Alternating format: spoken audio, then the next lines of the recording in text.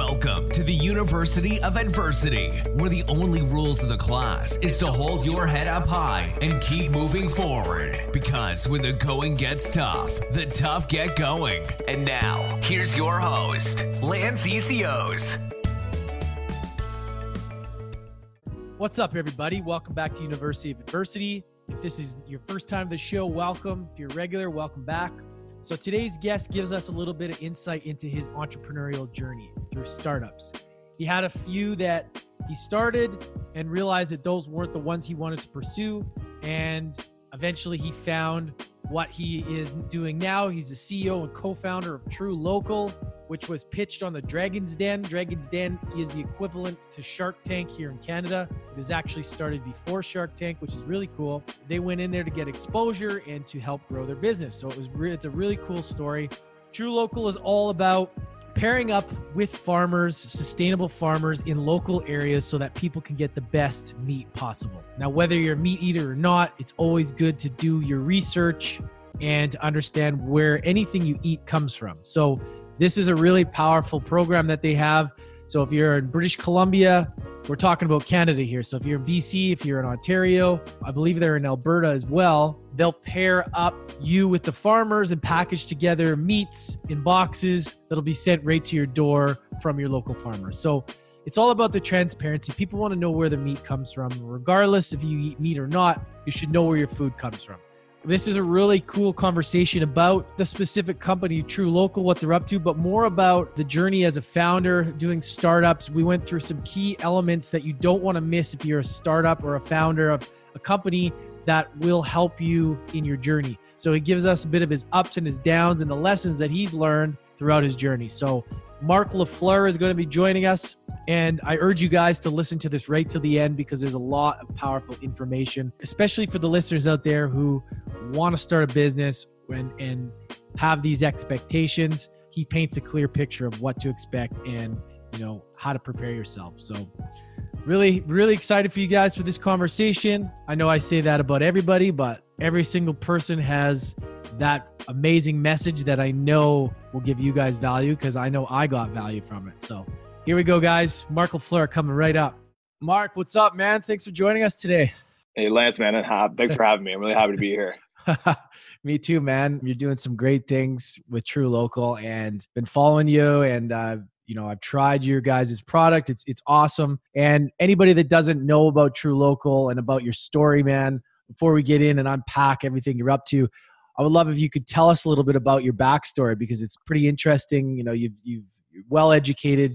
You've gone on a journey, you've learned a lot, and now you're able to, kind of teach. So if you're able to give us a little bit of a peek behind the curtain, man, I would love to learn more about you. For sure, man. You want the full story or you want the short story? I don't know, man. Whatever you feel is relevant. Whatever you feel. I'll dive in. Yeah, so I spent 5 years at the University of Waterloo. My degree is in health. I was there playing football for a little while. While I was working there, I kind of got the entrepreneur bug. I remember I was in second year and I never got into Snapchat back in second year. So this is around 2012.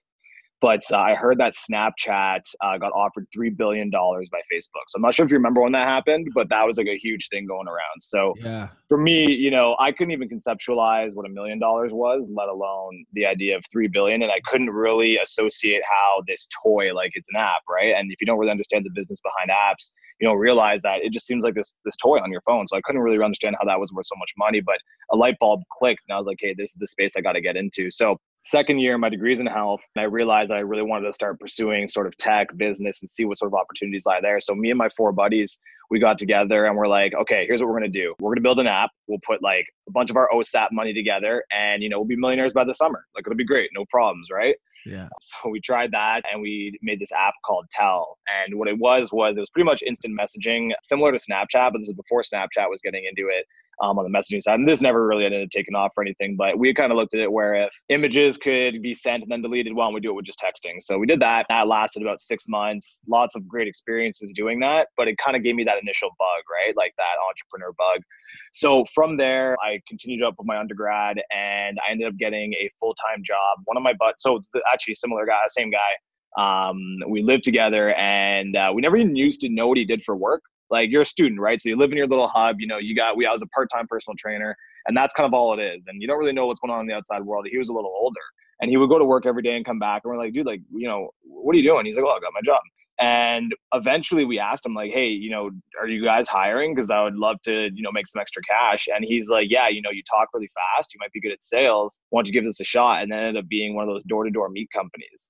So pretty much this guy was going door to door, trying to get into people's homes, saying, hey, I'll sell you a year's worth of meat. And I went, did an interview. They hired me on the spot. And I did that for a year. I think it was my last year in university. And that's how I got into the whole meat side of things. Super random. I always talk to a lot of founders, a lot of people nowadays that are in really random spaces. And it's always some sort of weird origin story, how it kind of just fell on their lap. But I ended up doing that for about 4 years. So I ended up being one of the top sales reps in the company, doing the whole in-house sales thing. And they gave me the opportunity to go open up my own office. So at the time, I was 22, and for me to go do that, it was a great opportunity. But at the same time, I had no idea what I was doing. Like, I didn't have an office or anything. I just went out. It was the city I was opening up in was about an hour from where I was living. So I would drive out there every day and do a bunch of interviews for these like 35-year-old sales vets, trying to convince them, hey, come sell some meat with me. It's a great product. And, I'm a good manager. I swear, I can make this work. So that was an awesome time in terms of getting a lot of experience early on. And by the time I was done, it had been about 4 years, built it up to about 30 employees in that office. And I did that. So I did that for 4 years. So in between that time, I got bored again. After about 2 years into it, or 2.5 years, the office was kind of running itself. And during that time, I got that sort of tech bug, right? So we built that app. And now here I am working in this meat space doing sales. Now I'm a manager. So we actually ended up doing, I got bored again, and I did another startup called DashTask. And I took all the things that I learned from the first startup, all the failures that went through, and I brought it into the second one. So still working full-time for this job, but on the side, I was working on this startup. And long story short, it was called DashTask, and it was really playing on the sharing economy. So pretty much a community's ability to share resources for mutual gain. You see it with everything, Airbnb, Uber, but on a more practical level, you see it with things like Craigslist, Ask for Task, TaskRabbit. So what we did was we built a website that people could go online and, for example, I need someone to walk my dog, or I need someone to come and help me move this fridge, which is a proven, and you could put it up there for $20, $30, right? Yeah. So we took that proven business model and we put it into universities, because a lot of people thought that all students are broke, and that's not the case at all. If you've been to any university, really, you'll see there's a big gap between the kids that have money and the kids that don't. So did that for a while, and that's where we started getting some real traction. And we got to fly out to Austin to pitch a couple of VCs, and met a couple of people that I'm doing some consulting with now in San Francisco. So really kind of got a little bit more into the tech side of things. Anyway, same thing, that didn't end up panning out. So I was working with me and my co-founder on it. We actually ended up getting a job at Google, and being an unfunded startup, if you got a job at Google, you're probably going to take that, right? Yeah. So I got back to my day-to-day. Things were good. The money was great. I had a good team, but once again, I was getting bored. I was getting hungry. I wasn't very happy. And I started looking back to say, hey, I get these really good starting points and these really good ideas, to hit that whole Snapchat thing when instant messaging was big. That was a good timing. And then, obviously we had, like I said, just for Ask for Task and TaskRabbit were taking off. The timing is good on these things. What's going on? And I realized that I wasn't 100% committed. Like, these were hobbies to me. I was still working full time. So I really kind of did a lot of reflecting, and I went to this event and got to meet the guy organizing the event. It was the event was called GoBundance, and it was this networking event for wealthy men. Mm-hmm. And you had to be like worth $5 million or make $1 million annually to actually go to the event. And none of which was I anywhere near, but I knew one of the guys, a buddy actually invited me, and they said, you're into some exciting things. You're a young guy. Why don't you come as a +1? So I'm like, all right, cool. I'll go do that. So I got to meet these 30 rock stars, pretty much, all these multimillionaires. And it just blew my mind the way business gets done on that level, sitting across the table. And I'm just sitting here quietly, but you've got all these guys that are, hey, man, I'm really screwed on this manufacturing plant I'm trying to get, blah, blah, blah. And some guy from across the table is like, oh, I've got 3 manufacturing plants in your area. Like, why don't we make something happen? So anyway, where I'm going with this, it was mind boggling. It was super eye opening, and kind of making that initial transition from, being that employee, sort of like working for the man and understanding all that, to see how things kind of work on the other side of the table was really enlightening. But another part of it, the guy who actually ran the event challenged me. He's like, when are you going to start doing something real? When are you going to start doing some really cool stuff? And, at the job I was at before, I was making $200,000 a year at 22. And that was in sales. And, a lot of people that are in sales, you can see that type of stuff. And he kept telling me, he's like, when are you going to do some real things? Because 200,000 is the scariest number you're ever going to make. Because at $200,000, people are scared to leave their jobs at $60,000 or $70,000 how, if you get comfortable in this lifestyle at 23, how are you going to ever leave that? So I got back, got to the job, and that stuck with me. Like, it's still, to this day, I still think about it. And I realized that if I wanted to do something successful in business, I needed to go all in. So I have this unique skill set in meat because I've been doing this for the past while, and it really changed my entire life. Like the way I eat, the way I see the meat industry, the way I look at food in general. Having this job really changed that for me. But I also got a bit of a tech background. So I figured, look, if I need to quit my job to be successful in business, I should probably do something that I have the highest chance of success in, and something I actually believe in. And that was pretty much creating a business to where we could connect people to local farmers and get them better quality meat. So that was the original beginning of how I went through university and got into True Local. And that's kind of how it all started. I love it, man. And I'm glad you told us that, because that just goes to show you the reality of, people trying to start up businesses, right? I mean, you tried these different things. But what I find interesting is what was the thing that made you decide that was considered like a failure? Like, why didn't you pursue like the first thing, the Snapchat app, or the text thing? Like, what was the reason? Were you just not interested in enough? Like, why did you decide to go pivot a different way? Like, why didn't you hone in on that a little bit more? Yeah. And I know it sounds super cliche, but I feel like I've never failed in my life. Like, I've had a lot of things that didn't work out, but I wouldn't have gotten to DashTask if it wasn't for Tell. I wouldn't have gotten to True Local if it wasn't for that. Totally. So ironically with Tell, I don't tell too many people the story, but I'll put it out here. But I was, I was hungry. I was a young guy. I always wanted to push things forward. I always wanted things to be perfect.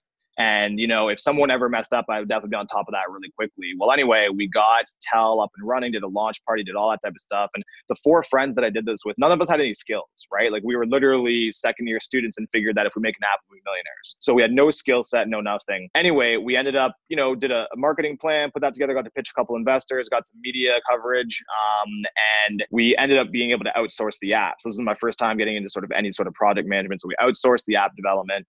And the guy gave us access to the database, and we were running and chugging along and things were going well. But it's hard, man. You're pushing that boulder up the hill. And especially in the early days of running a business, a couple like shots to the gut really quickly can make you just be like, yo, it's done. So anyway, we were doing well, but there was a couple things happening, and I accidentally, believe it or not, I deleted the database. So I went in because I was logging around and I was just messing up some stuff, and I accidentally deleted it, and I deleted pretty much all the users that we had. So we did a soft launch in our city, but I deleted all the users that we had, and there's no way to get them back. So looking at that was kind of the point that we're like, okay, you know what, maybe this one's kind of done. So we did that. So that's what I consider to be like a definitely major learning lesson. So from there, at the same time, we definitely would have needed at that point in time the business a big win to want to keep on going. Instead, we took a massive L. So it was like, okay, let's shutter this. No, sorry, go ahead. So go ahead. I was gonna say the next one, DashTask. That was awesome. I took all the things I learned. I really realized that, you got to make sure that there's like everyone in the business is doing something, right? Like starting something with 4 friends equal across the like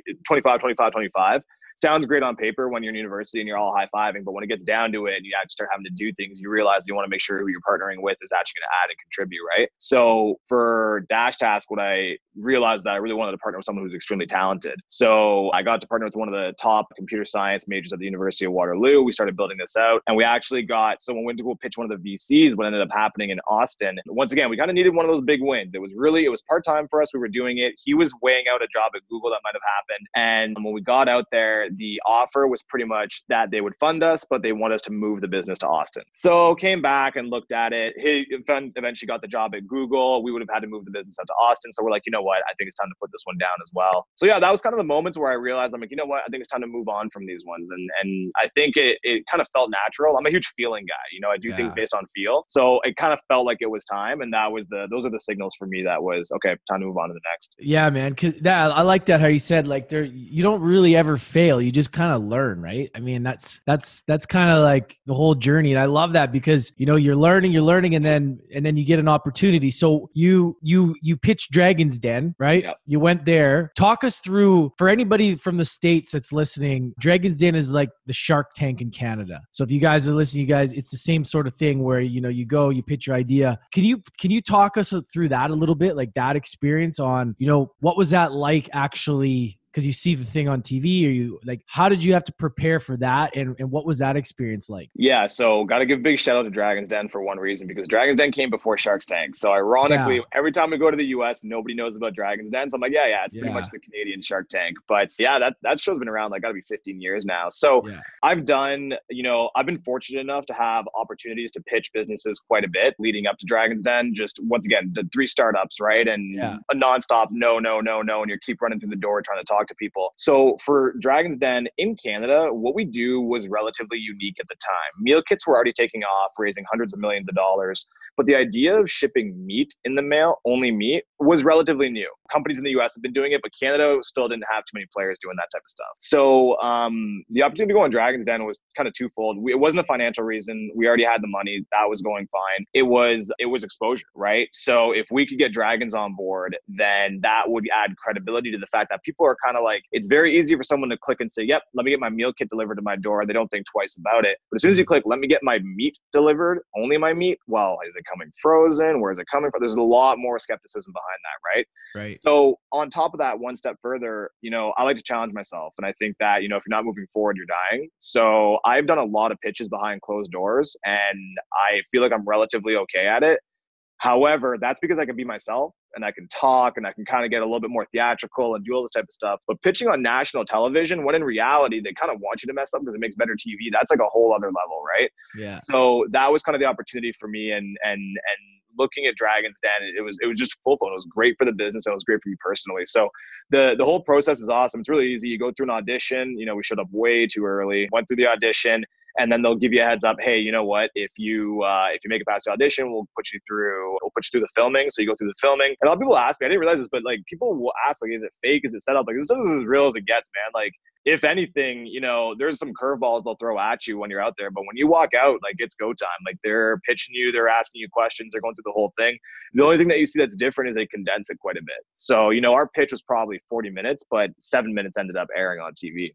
So you go do that. I would recommend that anybody in the US and in Canada, they all should do this. And once again, I wouldn't recommend doing it for the money, but I would definitely recommend doing it for your own personal development. And because you got to take those risks. Like if you're the type of person who's like, I don't want to do it because what if I mess up? It's going to be hard to run a business because you're going to have to take a lot of risks that require you to be like, okay, my option here is to not fail. I don't get to fail on this. So I think it's a great personal development milestone that a lot of entrepreneurs should go through or try to. Yeah. How important is it that everybody knows their numbers?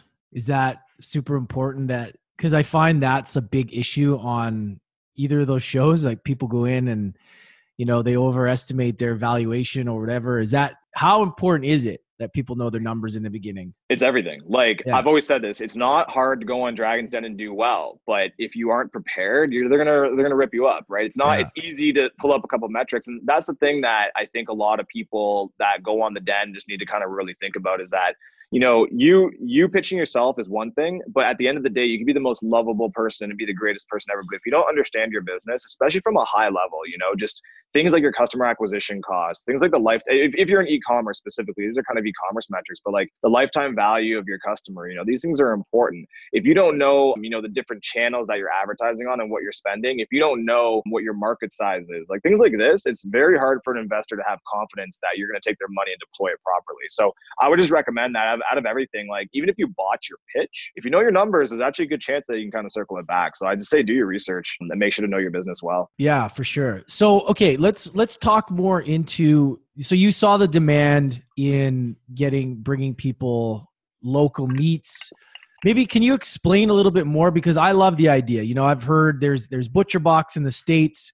There's other companies too. And why is this important? And do you see, like, maybe walk us through the process a little bit for somebody that, believes in sourcing everything local, because a lot of the stuff is garbage out there, right? Coming from factory farms. Like, how important to that, and how does that work for you guys? Yeah. So to be honest, like I noticed the need when I was working at my old company, right? So literally, I've always said this, I got the best crash course in market research. I was literally in people's homes trying to sell them this product and hearing their objections, right? So this whole thing came about because meat's the most controversial product you're going to have when it comes to food, period, for a lot of different reasons. It's expensive. There's global warming issues. You've got tons of ethics issues. There's tons of issues with it, right? But at the end of the day, I personally think it's necessary in life. So we started realizing that that not only is it very controversial, but people are very skeptical about where it's coming from. Meat just tends to gross people out sometimes, right? Like if you're eating a steak, you love it. When you think about a steak, it's not something you get super excited about, right? Yeah.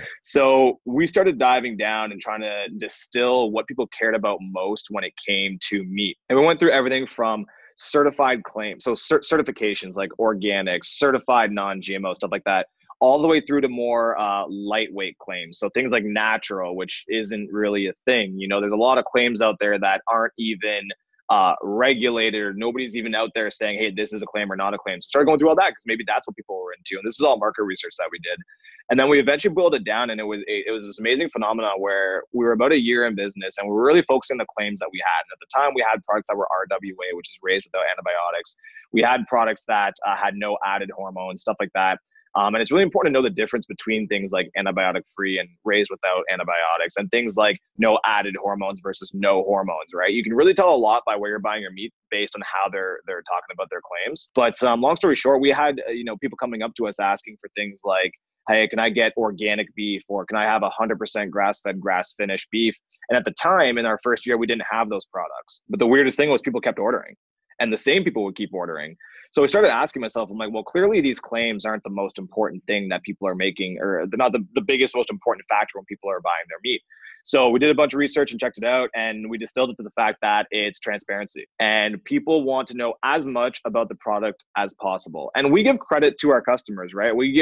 People say you can't handle the truth. We know their customers can handle the truth, right? So we try to go as deep as possible in terms of transparency. But when it comes down to it, sometimes, you can't also know every single farmer, right? So we started realizing, we talked to people, well, what about the butcher then? Can we, about the butcher? Yeah, we know about the butcher, and we know about a lot of the farmers too. So that's kind of when things changed quite a bit. And we went from true local, live local, eat natural, where it was all about the meat and the quality and all that, to true local, connecting you to the source. And that's what really became about the transparency, and it came who the farmers are and who are the suppliers and who's the butchers. And that's where the true local model came from. So the idea of people within their province should be able to shop for products sourced from their province. And that's why with True Local, we operate in Ontario, Alberta, and BC.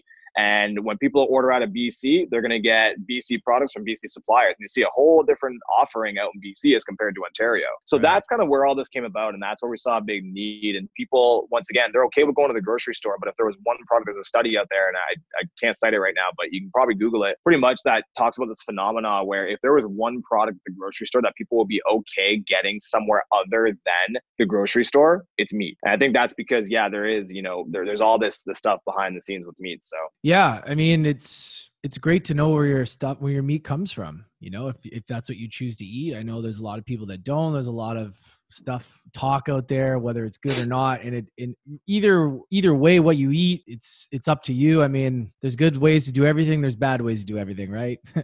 There's I've always been, man, do what works best for you. Like if you're a meat eater or you do any meat whatsoever and you care about, where it's coming from, we're here for you, right? That's what we're here to do. If it works well for some people, it works great for some people, it doesn't work well for other people, right? So, for us, it's all about choice. If we want to give people an option that if they want to look for this type of product, there's an easy way to do it.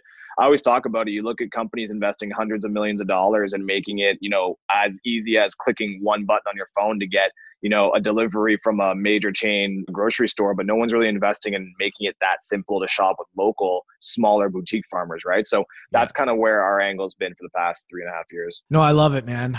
I love what you're doing. And, the problem is with this big vegan vegetarian movement is, I've talked about this before, and this is, whoever eats like this is fine, but these big companies, it's easier to produce this food that they can mass produce. There's more profit, right? There's not that's the thing people don't realize. So I always say to people, make sure you understand both sides of the story when it comes to documentaries that we see, and all this dogma, these claims.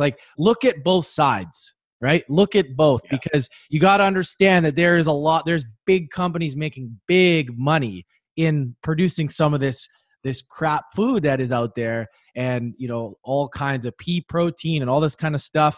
So I just urge everybody, you guys listening, you guys have heard me I've talked to vegans, I've talked to meat eaters, I've talked to everybody. I love everybody, but I think everybody needs to do their due diligence and find out and understand there's two sides to everything, right? and you gotta do your research. Yeah, I think like one of the basic knowledges that you have to have as a human being is to understand there's two sides to every story. You know what I mean? Like if you're super far on one side, great, that's good for you. But you have to understand there is an equal opposing force that believes just as deeply on their side, right? So I'm a curious guy. I would love to actually immerse myself in both sides and then kind of make my own opinions from there. So me too, man. And that's the beautiful thing. Life's a journey. You got to figure shit out, you know, like try everything, man. You know, try it all, whatever you feel better with. And that's just the point. It's like, it's sometimes it turns into this like us versus them, this kind of ridiculousness that I don't think needs to happen. But I guess that's just the time that we're in, and people are learning, right? And so very sensitive nowadays, right? If you don't believe what they believe, then, you know, you're a heathen. Well, and it makes it tough, you know, when game changers and documentaries like this come out one-sided.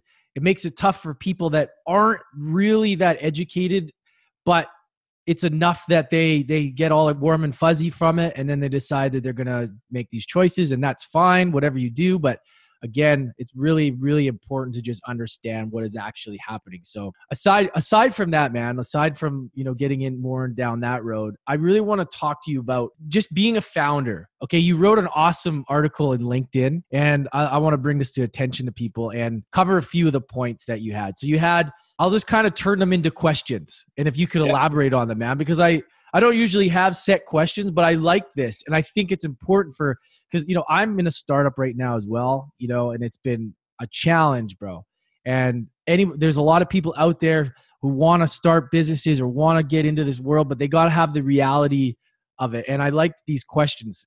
So how about let we just dive into this a little bit, man? Yeah, for sure. Why is it important to let your family and friends know what you're up to? Yeah. So I guess like the whole context to this article is that I remember looking back on it, like, you know, in high school, I failed most of my classes in high school. I got my stuff together when I got to university, but, you know, business was never an option. And anybody you did talk to in business was always talking about how amazing it was and the glory behind it. And it's like this amazing sort of success story, but they don't really talk about the real side of it. And anybody I talk to, like when I talk to another founder, I would say real, recognize real, right? And we're the same people. Like all of us, there's a very fundamental core that's the same, right? And I think a lot of it is just we kind of have the solidarity in the battle that we do on a day-to-day basis. And anybody who's doing anything from, you know, literally, whether it be some sort of multi-level marketing to, you know, a VC funded business to everything in between, right? Like you are on your own grind. So I just figured that, you know what, like I want people to know that, you know, there is challenging. It's hard out there. So anyway, I just put this article together, kind of giving 5 things that I felt that affected me and that I realized, and if it helps anybody else, you know, at least make them feel like, oh, I'm supposed to feel this way. So letting your friends and family know, I think, is one of the most important ones. It sounds kind of easy, but nobody sets the expectations early on. Everyone's like, yeah, no problem. I'm going to give this a shot. But then let's say it does take off, and usually take about a year. But after about a year, if it starts taking off, you're going to start realizing this is taking up every single ounce that you have of your time. And once again, I got to put an asterisk here because I know a lot of very work-life balance founders that are doing really well. This is particularly the prefix I made was that if you're in your first business that's like actually going places and you're not profitable, or you're in the process of raising money, it's very different than if you're on your third or fourth business that's pulling in money and you can have a work-life balance. So I'm specifically talking about those guys that are in the trenches. But yeah, you got to let your friends and family know, because they're going to be either your biggest support or they're going to be the reason that you fail, and not because they do anything, but because they don't understand what you're going through. They don't understand that you're going to miss birthdays sometimes. You're going to forget, like when you're sitting alone, just, you know, watching TV or something, your mind is always on the business. So people that are with you might feel that you're getting more distant, but really you're actually just 100% focused. And I think that in the early days, if you could actually, when you decide to sign those incorporation papers, or you decide to run your first ads or sell your first product, if you could sit down with your friends and family and be like, hey, I just want to let you know that I'm doing this journey. I'm going to do this. And I will become a little bit more distant, but I still love you. And I'm still here for you guys. If you ever need me, I'm here for that. But like, I hope that you respect that I'm doing this, and hope that you're proud of me for doing it and support me on this. I actually think that like come year 1, year 2, when like it has been, you know, I forgot this birthday, I forgot this, I forgot that, you know, I haven't been home for the holidays. people always look back and be like, you know what? It's not like he changed or anything. Like he kind of called this out in the early days, and it helps save those relationships down the line. So that was one of the reasons I wanted to put that in there, because I think that's a really, really big one. Okay. And you talked about committing to a time frame. Like, what does that mean exactly? Do you set up like a long-term, like a 5-year plan, or does that mean, go 1 year at a time? What does that mean? Yeah. So committing to a time frame for me, I think that all this stuff gets a lot easier if you have a vision. If you've got a vision that is crystal clear, this stuff it's a breeze, and by a breeze, I mean like at least the motivation to get up every day and do it becomes way easier when you have that vision and it's super clear. But having a vision or a goal is a function of time. So you have to set a time frame to be like, okay, I'm going to go into overdrive. I'm going to commit everything I have to this vision, but you can only do that for a set amount of time, because once again, people think that, businesses end up sprouting in a year. And for those of you that have been as lucky and fortunate to make that happen, or as skilled to make that happen, like props. Once again, I'm just kind of generalizing here for people that, go through that longer process. But I think if you can set a time frame to be like, hey, look, I'm going to go overdrive. I'm going to go super hard. This is the time I'm willing to commit to change my life and build out a vision. If you have a time frame on that, it creates this new sense of urgency and also relief, because you have a certain time frame to hit that. But let's say, maybe you don't. At least there's a relief in being like, okay, I can reevaluate my priorities. I didn't reach my goal. I can, take a step back. So if you don't have a time frame, you kind of you never know when it's going to end. You're like, I'm just going to keep on doing this. Is this my life? Is it what it's going to be the rest of my life? So I think that committing to a time frame can really help, once again, keep you sane and just kind of keep your priorities in order and keep you motivated. Do you have like 90-day goals sort of thing, or 1 year, or how does that? Yeah, definitely. Weekly goals, 90-day goals, quarter, like all that stuff. But for this particular reference, I'm definitely talking long-term. So I'm talking when do you want to see, you're starting a business. Okay. What is the purpose of starting that business? Why? Is it financial freedom? Is it to solve a problem? Is it to help people? Is it for respect? What is it for?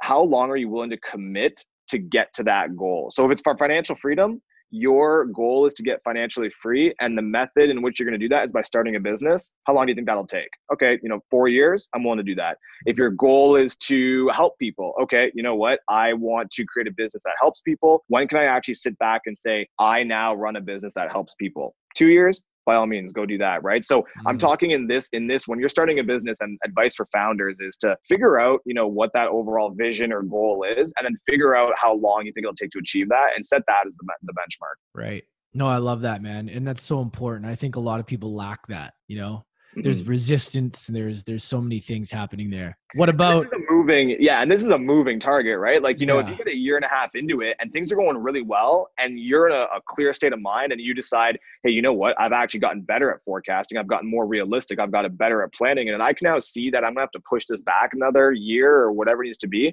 By all means, it's not like you have to get super locked into it. But once again, it just gives you that sense, if you have something, it just gives you that sense of relief and also that sense of urgency. So right. Now, on a more of a personal level, how important has been waking up early? Because this one's huge. And that's why I love this article, bro, because it really, it's a there's realistic points that I could really relate to as well when I was reading it. So that's why I really wanted to highlight this.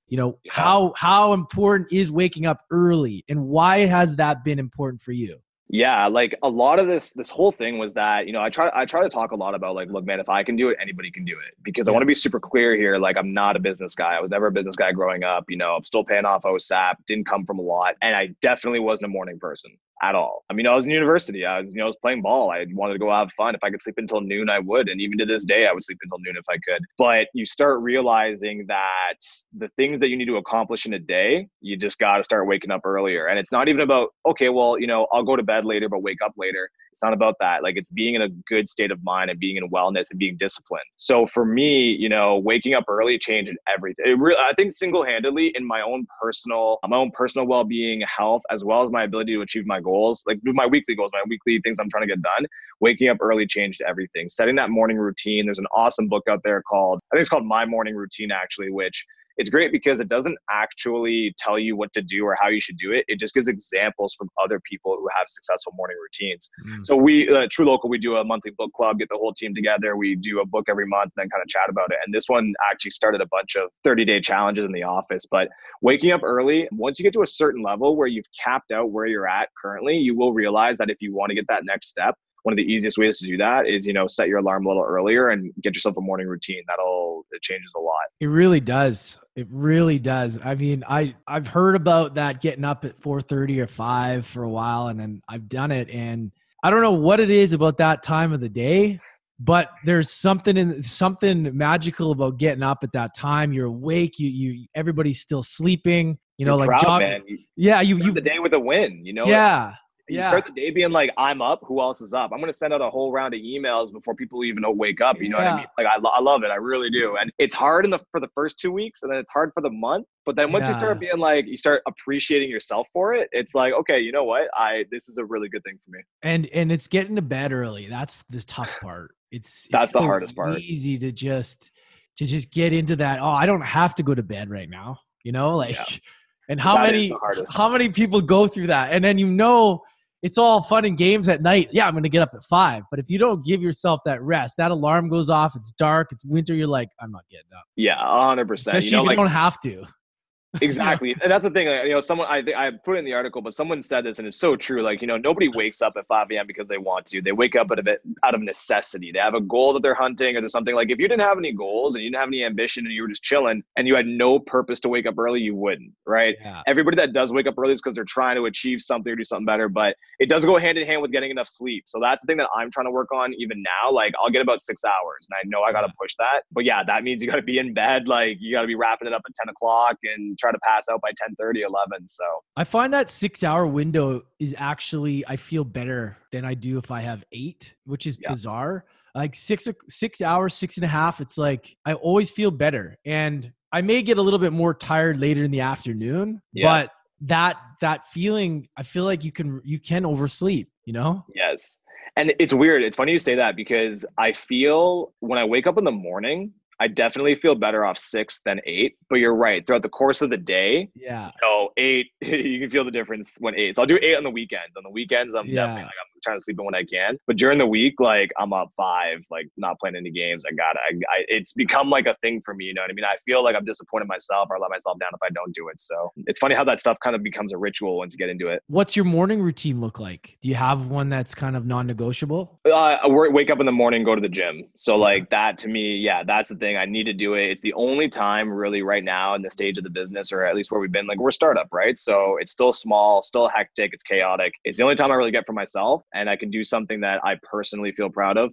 As a founder, when you're in the early days and you're in the trenches and you're doing things on a regular basis, you get that sense of accomplishment, that feedback on a regular basis. But as you grow in your role, so I'm always trying to learn. I put a lot of pressure on my team to learn. Well, I have to be getting better equally, if not faster than they are, right? So I think I forget where they're going with this, so I'll scrap that. But now we were just talking about the routine. So you're go to the gym, and then you want to be able to have that thing that you do, and that's like your only, because you're so busy, that's like your time to kind of get in the zone, so to speak, right?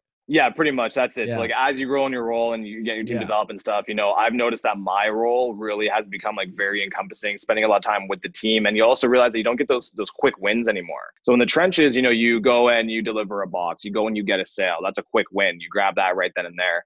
But as you're growing the business, you start realizing your wins, the projects you're working on are bigger. They're few and far between. A project that would have taken you a day back then, now your goal is I want to expand into a different province, or I want to do this, right? So you don't get these wins on a daily basis as much. So for me, waking up in the morning and going to the gym, I just kind of feel instantly like, I'm like, hey, you know what? That's for me. Like, I feel like it was a good time. So that's my main morning routine right there. Yeah, cool. So, you were talking about how you can get punched in the gut a couple times and get knocked down. A lot of people quit.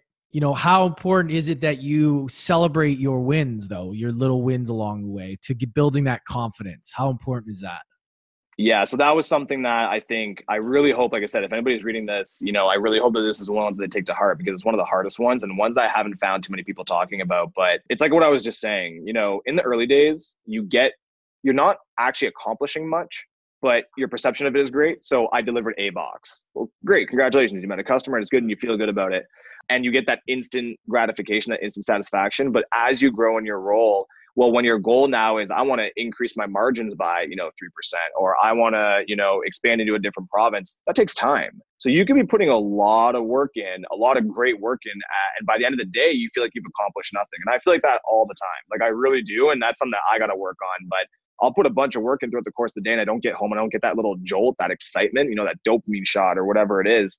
And I started realizing that the only way to survive as a founder that's in a high stress startup, pushing things forward, looking at the growth side of things, once again, like first time startup, if you're in that sort of grinding trench, you've got to find the wins in the small things. So you do a small accomplishment. It's got to be things that, like, once again, for me, waking up early, I get a massive jolt on that. Hitting the gym, I get a great jolt on that. Clearing out my inbox, I feel really good about that.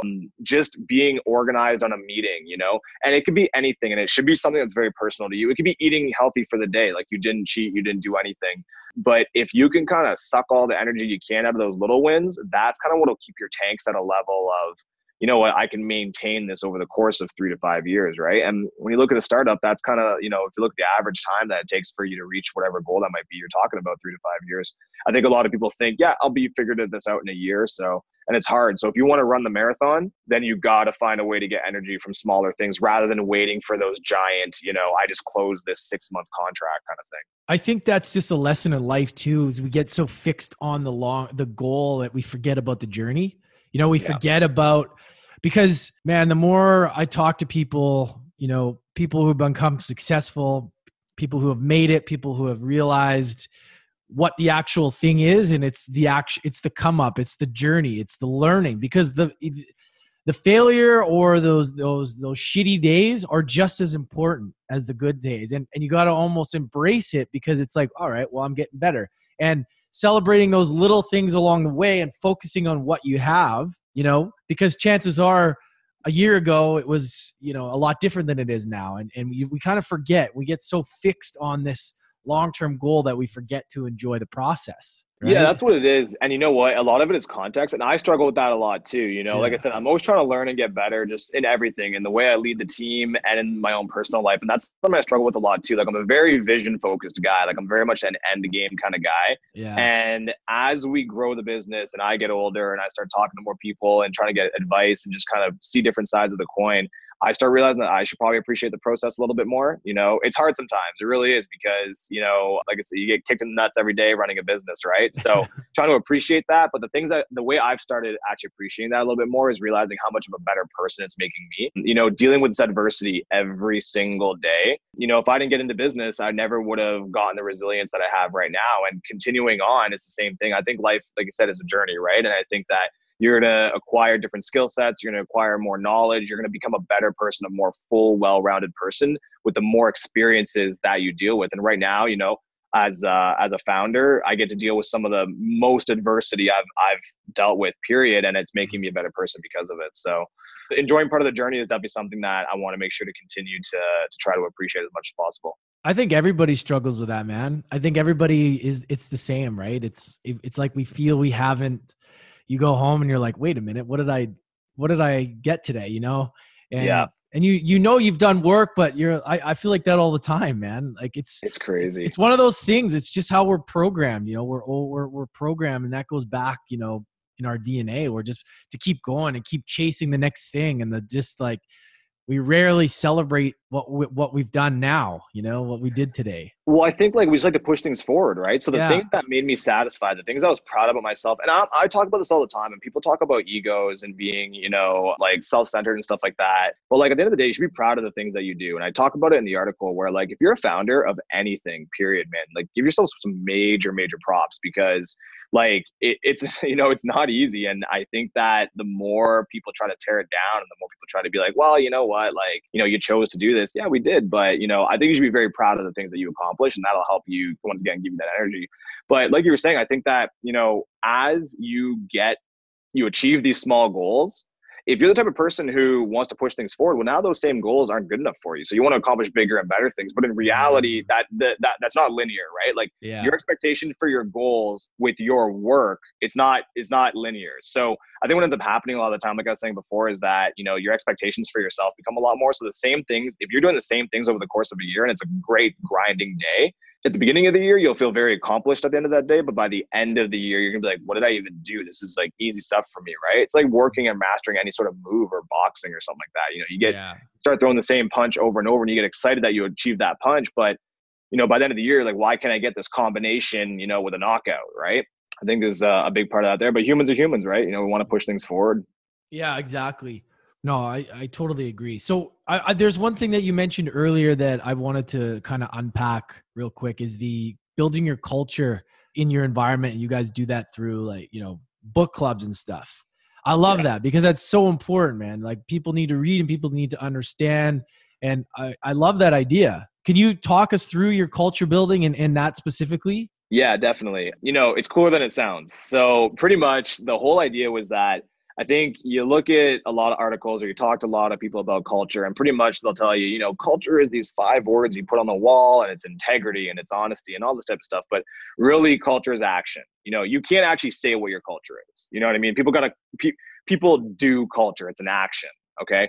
So creating a culture to me has always been really important, but creating a culture in a normal office is challenging enough already. You got to hire the right people. You got to set the right expectations. You got to manage properly, but let alone doing that when you've got an office and then you've got, you know, a warehouse where you pack orders out of in 3 provinces, and you're trying to keep the team, and we're all young, we're all friends. Like, to be honest, you know, the first 10 people we hired were all my friends, family, everything, right? So trying to keep a sense of culture and make it uniform across a business is very difficult, let alone being in all these different locations.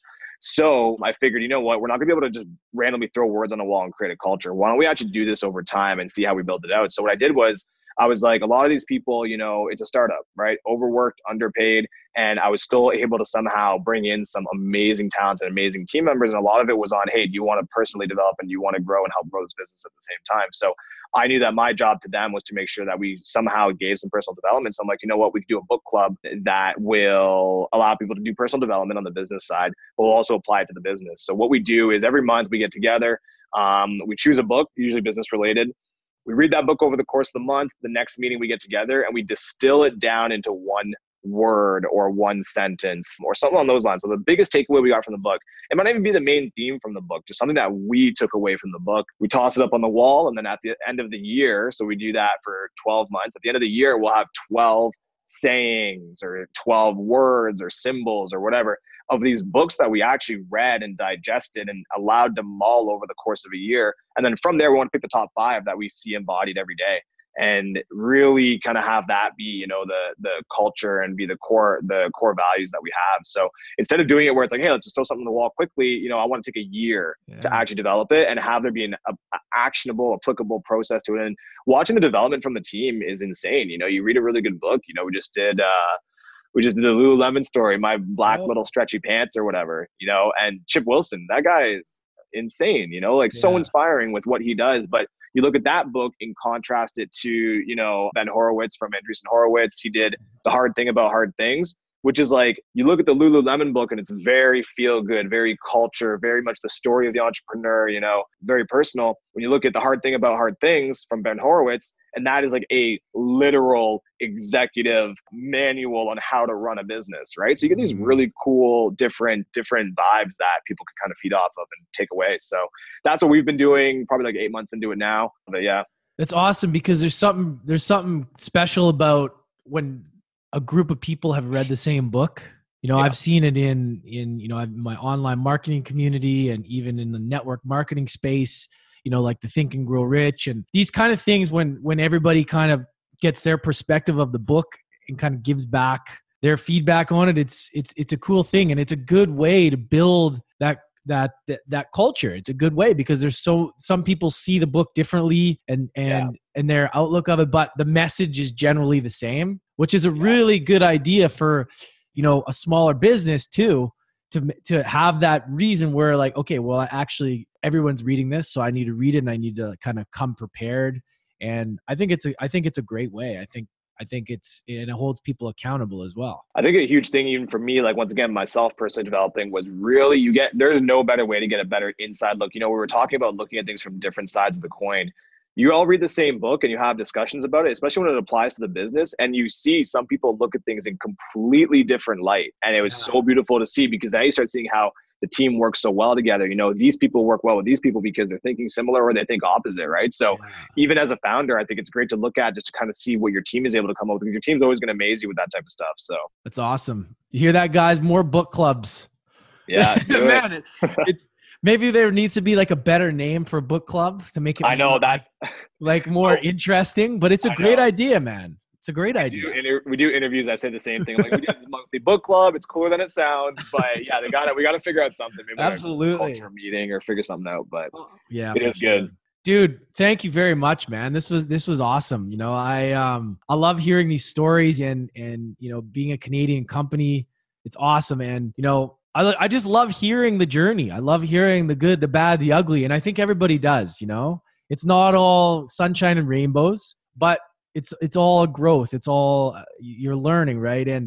And man, I'm just excited to see you guys kill it and just keep expanding. So like, thanks very much for coming and hanging out with us. Thank you, man. I appreciate it. I love talking about this type of stuff. I love your podcast. I hope that if there's anybody gets any value out of this, you know, just understand, you know, like I said, like there's nothing special about any of these founders that you talk to. It's just, you know, we kind of got a vision, started working towards it, and literally like any single person can do it. It's just dive in and commit. So where can we find you, man? Yeah, so True Local, best of everything. So pretty much at True Local for Instagram. You can find us on www.truelocal.ca. If you guys did want that article, it's on my LinkedIn. So Mark M-A-R-C Lafleur L-A-F-L-E-U-R, and it's on there. But yeah, those are the best ways to reach out. Awesome, man. Just one last question: what is one lesson that adversity has taught you to wrap it up? One lesson, you're stronger than you are, man. Like adversity hits you every day. And if you take a step back to appreciate how much adversity you've come through, you start realizing how much you can accomplish moving forward. So if you can take a step to look back and, you know, you have these people that are like, I've had a bad day. I've had so many bad days. But look back and be like, I survived all those bad days. They didn't kill me. You can start looking at the next week of shit that you have to deal with and be like, you know what? I could probably take this on too. So love it. Cool. Love it, man. Thank you for having me. Thanks, everybody.